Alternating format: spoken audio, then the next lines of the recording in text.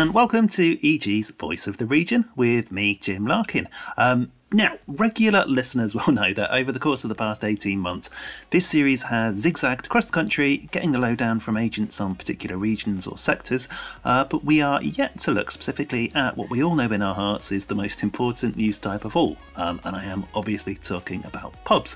The hospitality sector has endured a torrid start to the decade, with COVID and Brexit presenting a pincer-like disruption to business as usual, and yet pubs have proved remarkably robust. So, how is the sector reinventing itself post-pandemic? What could the future look like for the humble British boozer? And crucially, what help will it need from government and beyond to get there? Well, to answer all that and more, I am very pleased to be enjoying a virtual pint with James Davies, who is a Director and Head of National Agency at Fleurettes. James really should know what he's talking about, as Fleurettes currently tops the Radius On Demand rankings for the hotel and leisure sector nationally, and is the reigning annual Radius leader in the disposal of drinking establishments across the UK. So pull up a pew and let's get stuck in.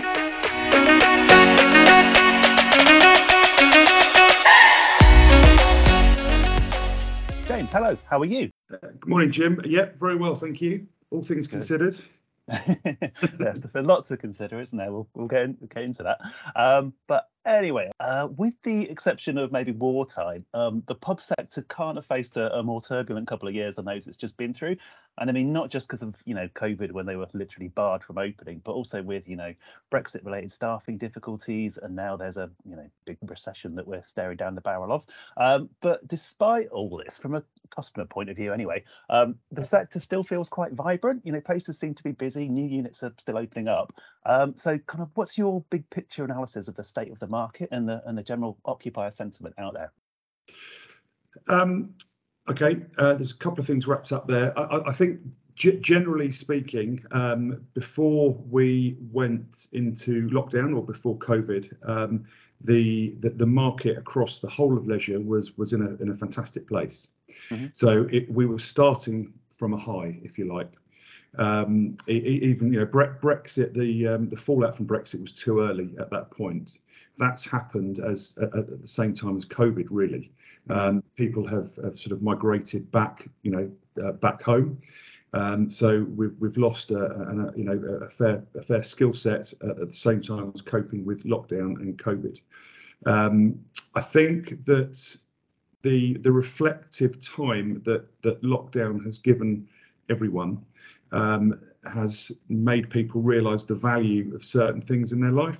Mm-hmm. Maybe things that you just take for granted, going to the cinema, going out bowling, darts, or whatever takes your fancy. But most importantly, the pub and eating out. The amount of conversations that I've had with people who, just couldn't wait to get back to the pub, and would spend more time doing so because they'd lost out for so long.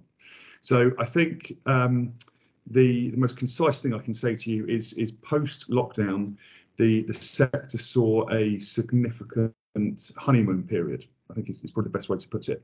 Trade was exceptionally strong.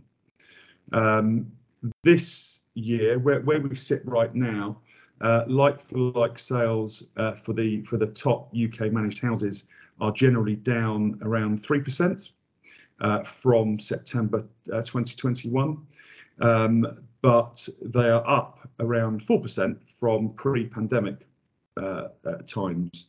So I suppose that goes to emphasise the point I make about the honeymoon period, and also sort of show that actually it's remained pretty robust. Good stuff. Okay. I mean, have you found kind of over the last couple of years you've been busier than normal in terms of the new instructions you've taken on? No. Quite the opposite, actually. At Fleurettes, we're used to a significant volume of instructions. But generally speaking, I think ownership structure of a lot of the major companies has changed. So the need to pay off debt has changed, and they've looked at other ways to make money out of their assets. So rather than just selling, we have been very busy. There's been a huge amount of activity in the market, but there's been a lot more in the M&A sector than straightforward Mr. and Mrs. blogs selling to Mr. and Mrs. Jones. Okay. So I suppose less transactional, but probably at a higher level. Okay. Now, people have been talking about, the demise of the traditional pub for some time now, but it feels like we're seeing a bit of a shift in demand, possibly accelerated by the pandemic, as so much has been, away from those sort of traditional big detached pub units that have been around for decades and where the offering is, pints and burgers and Sky Sports on a Sunday, whatever, towards smaller places that are opening up in, what were former shop units with a, perhaps a more artisan approach to the drinks on offer. So perhaps, pubs overall not less popular, but just certain types of them, there's been a shift in demand. Would that be fair? Very, yeah. I couldn't agree more. I think that the consumer expectation has changed quite considerably. Not just the last 2 years, maybe the last 10, 15. Palates have changed, become more demanding for a better quality product. The rise of experiential leisure. I mentioned earlier about bowling, whatever else. They're the more traditional forms. But things like a flight club, and you can now play cricket and do shuffleboarding and whatever you really takes your fancy. So people need more to keep their interest. So yeah, we've absolutely seen a shift. I mean, where I live, it's quite an interesting case study. I live in Stretford in Manchester, of the Stretford End fame, and moved about 15 years ago, and the town centre had 3 pubs, all very much in the sort of traditional boozer mould. 2 of which I was too scared to go into, and the other one was sort of fine for watching football, but that was about it. And all of them have just kind of withered away. No one could really make them work. But what's interesting is that kind of no one really minds, because we've had about half a dozen new places open up in, units that used to be banks or shops, and the offering is kind of now it's more diverse and it's a more pleasant place to be. Is that something you've seen kind of more broadly, or have I just been gentrified? Well, I'm a Liverpool fan, so anything around. I noticed from the shirt behind you. That's not there on purpose. That's just waiting to be framed. But yeah, Stretford's probably not my best example of gentrification, if you don't mind. But as a serious point, without doubt, there are thousands of examples all around the country where that's happened. Planning changed, so pubs are now sui generis. And it opened up Class E, which allowed food-focused operators to benefit from relaxation in planning laws. Licensing remains pretty contentious, but it has opened up options. So there is still a place for the traditional boozer, very much so, and long may that continue. But customers, as we said earlier, are demanding a greater experience, which is why you've seen the rise of craft beer and cocktail bars. That there are, I suppose a number, be wrong for me to put a number on it, of unviable pubs, but new entrants are providing some fantastic experiences. I suppose probably the best one from a national profile that comes to mind is Loungers. Loungers have created a product that's grown unbelievably, that offers something for pretty much everyone, and can sit within that sort of E user class that we talked about. Okay, so the rules have kind of changed and made it much more easier to open up pretty much wherever you want. As I say, it depends on the type of venue that is required. So something like Loungers can sit into an ex-retail unit very well. You're not going to have the character of a traditional pub building, of course, but what has shifted and looks like it's going to hang around is that all-day concept that something like Loungers can offer. So there are quite a few examples, when I'm talking to different, national and regional clients, where their trade shift has changed quite significantly, and some are even closing, 10 o'clock at night. They have a peak trading period in early evening, and people go home. but they're still trading well. So yeah, I think that's probably going to stay for good.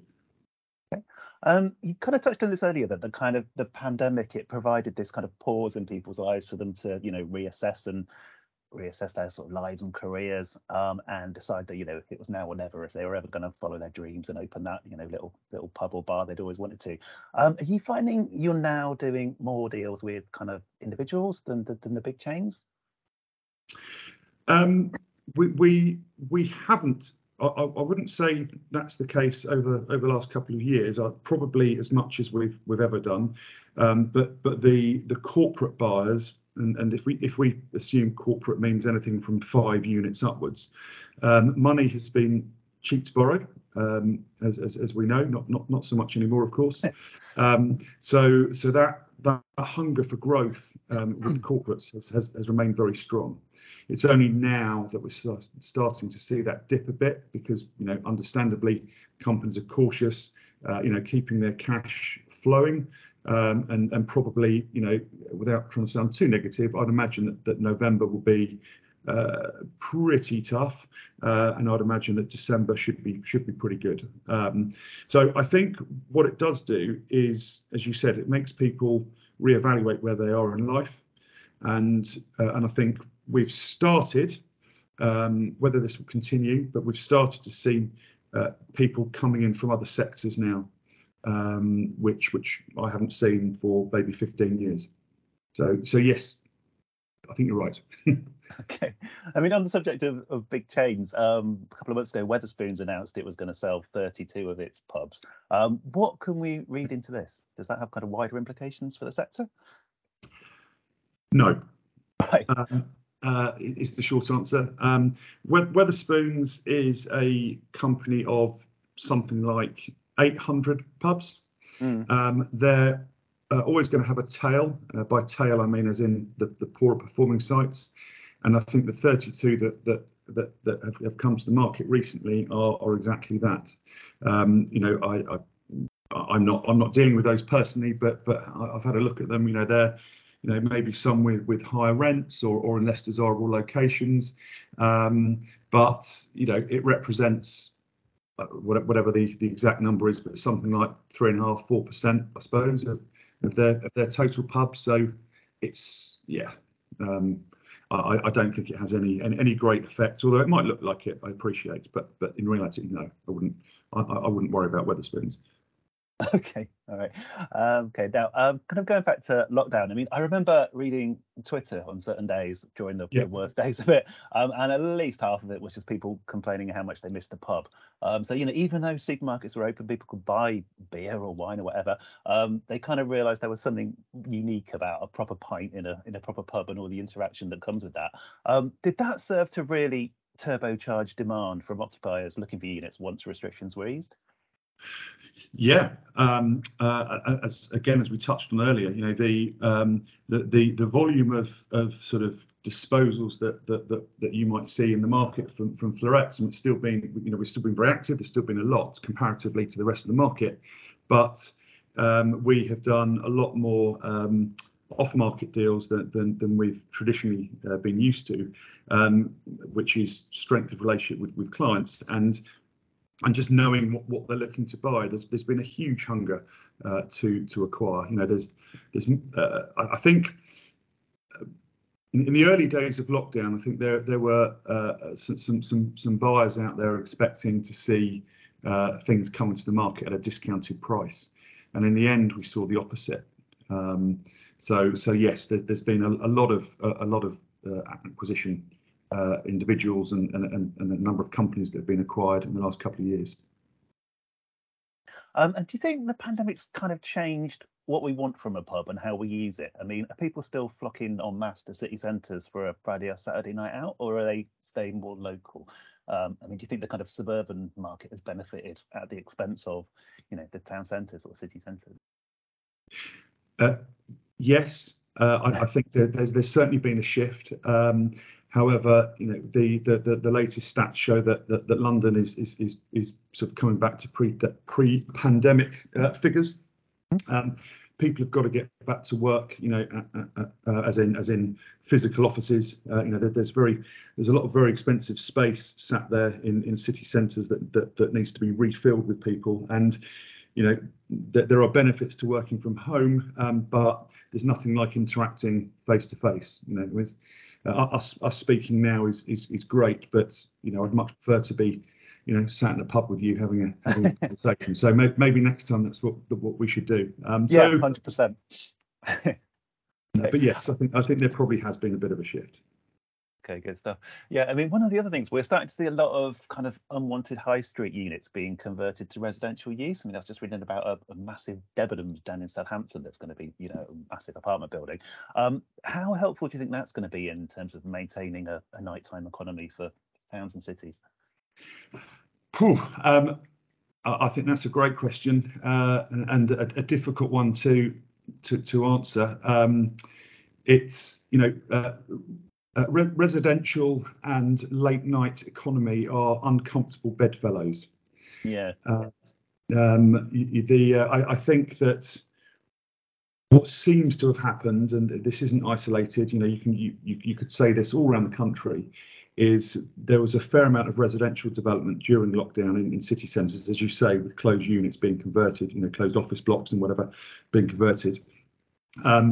And I guess those residents became used to the town centres being quieter during lockdown. All of a sudden, things open up and it becomes noisy again. So there's been a significant rise in noise complaints. However, that late night economy has to be protected, in my opinion. I think that we need to see some planning regulations coming in to protect it.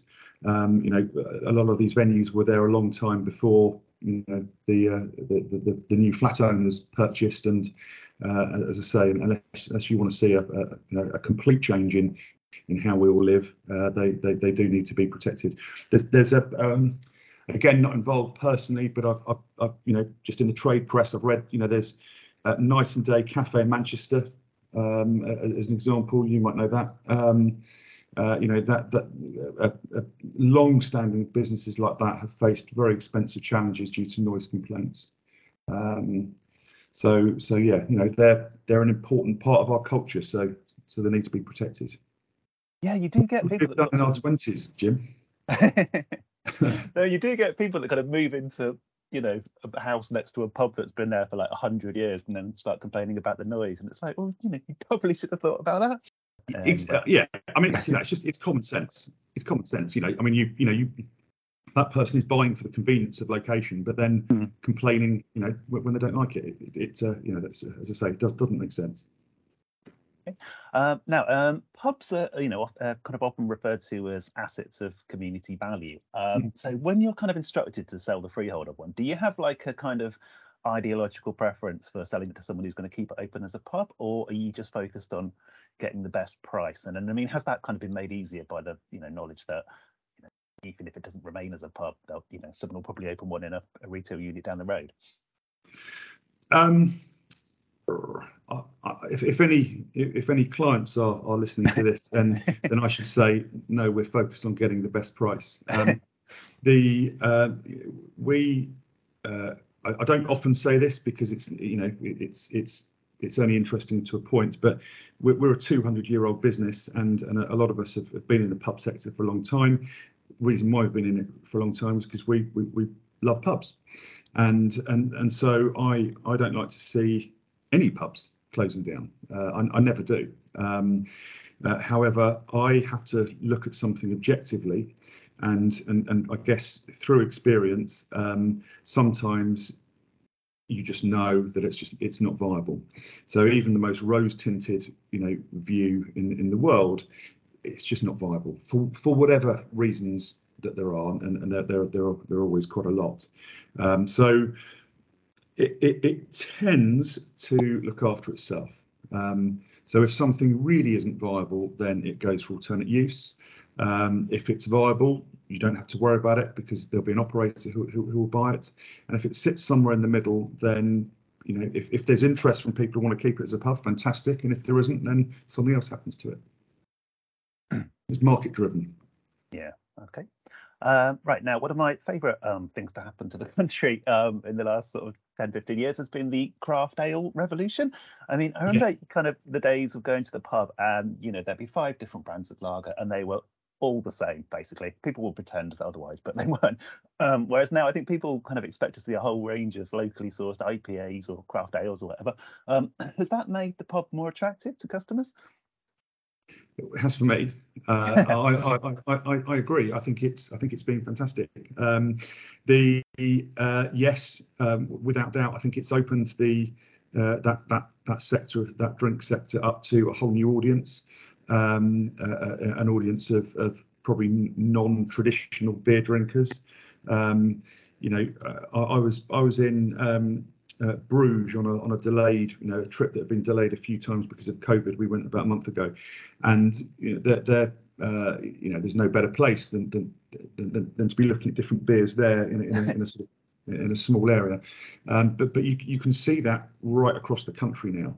There are so many amazing craft beer companies, either serving their local markets and not just going into pubs, but going to cafes. There are some Beavertown is a company that started. So it's now huge. It's now a national, international brand. So it's great to see. And I think it's now. I remember a time when the idea of pairing beer with food. It was either just a pie, whereas now it's not unusual to see a beer paired with food in some pretty high profile restaurants. So yes, that's great. I love that. Sure. I mean, does that kind of play into the hands of the independent operators who maybe aren't tied to a particular brewery like in the old model? Yes. You said earlier about some of the sort of blander operations. When you have a huge volume of potential customers, you can get away with it being bland.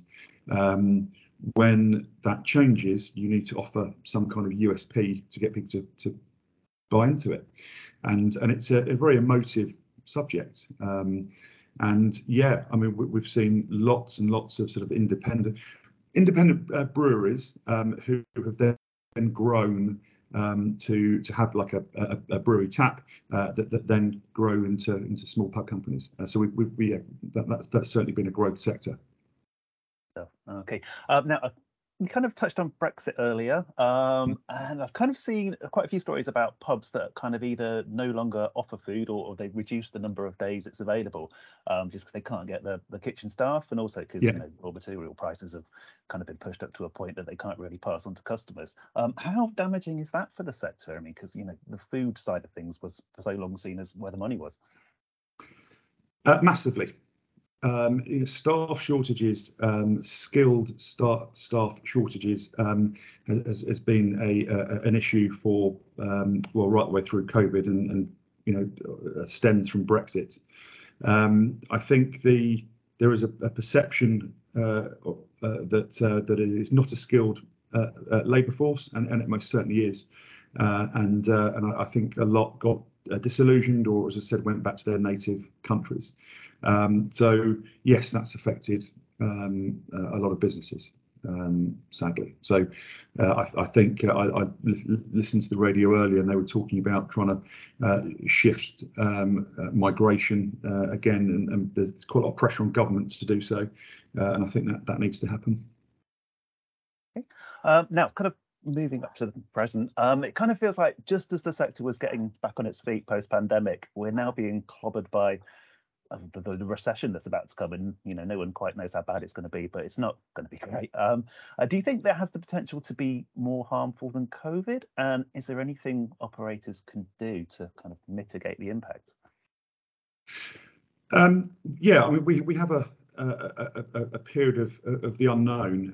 If you delve back into history in the financial crisis, without being too blasé about it, of course, it was just a financial crisis, and what I mean by that is that it was horrendous. It's horrendous for a lot of people, but you didn't have inflation, and therefore interest rates remained very low, and so for the average person in the street, life was affected, but not as affected as, didn't hit the pocket quite in the same way as all of these different economic challenges that we face now could do. So difficult to know. I mean, we're recording this today just as it's been announced that there's been a 0.2% dip in the economy today, but it was predicted to be 0.5. So you could argue that's a real positive. We know we're going into a recession. How hard it's going to be, I think, will depend on how able and willing the government are to provide support. Frankly, we'll all still want to go out, and it's an important part of our life balance to interact and enjoy ourselves. So that will most certainly continue. But I think the change in trading patterns will evolve on the back of where we are now as far as the economy is concerned. Okay. Early week trade I think might be affected even more. Yeah, sure. Okay. That probably leads me quite nicely onto my next question, which is that if you had a magic wand, what would you do with it to help the sector out? Can I have two magic wands? Yeah, sure. I was asked this the other day, which is the two things I would do are a long-term significant cut in VAT to help cash flow with businesses. I think that's incredibly important that is taken on board by the government. And if I had a magic wand, as you said, then I would bring back the skilled labour that has been lost in the last couple of years. I think they are the two operational and financial benefits which we could really do with at the moment. What's interesting is you don't really need a magic wand for those. They're both things the government could do. Yeah, absolutely. Maybe I'll go and protest on the M25 and see what happens. Yeah, everyone else is. Why not? Okay. Now, Florette, you're currently sitting comfortably in the top spot in the Radius rankings for hotels and leisure, which includes pubs across the UK. What do you feel you're getting right at the moment?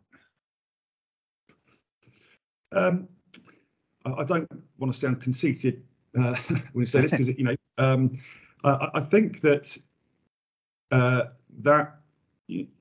we very much emphasise on a positive culture internally, and allowing people to to treat the business like it's their own, in terms of how they work, and we've got some incredible talent around the country who are very experienced and have long-term relationships with people. So that in itself builds up a quite considerable amount of goodwill. It's not a conscious decision; it happens over time, and I think that has we've really benefited from that in the last couple of years. But as I said, it's not. Human nature dictates you don't like to talk about your own success, do you? So, we work hard at it. Yeah, good stuff. Okay, and just finally, you signed up to Radius last year. Yeah. How are you finding using it, and how helpful is it to be able to show the rest of the market how well you're doing? Yeah, I mean, we have a PR and marketing manager within Threats. I mean, we always say we punch above our weight because we are actually still a pretty small company, and have a fairly decent profile. So Tamara certainly helps that.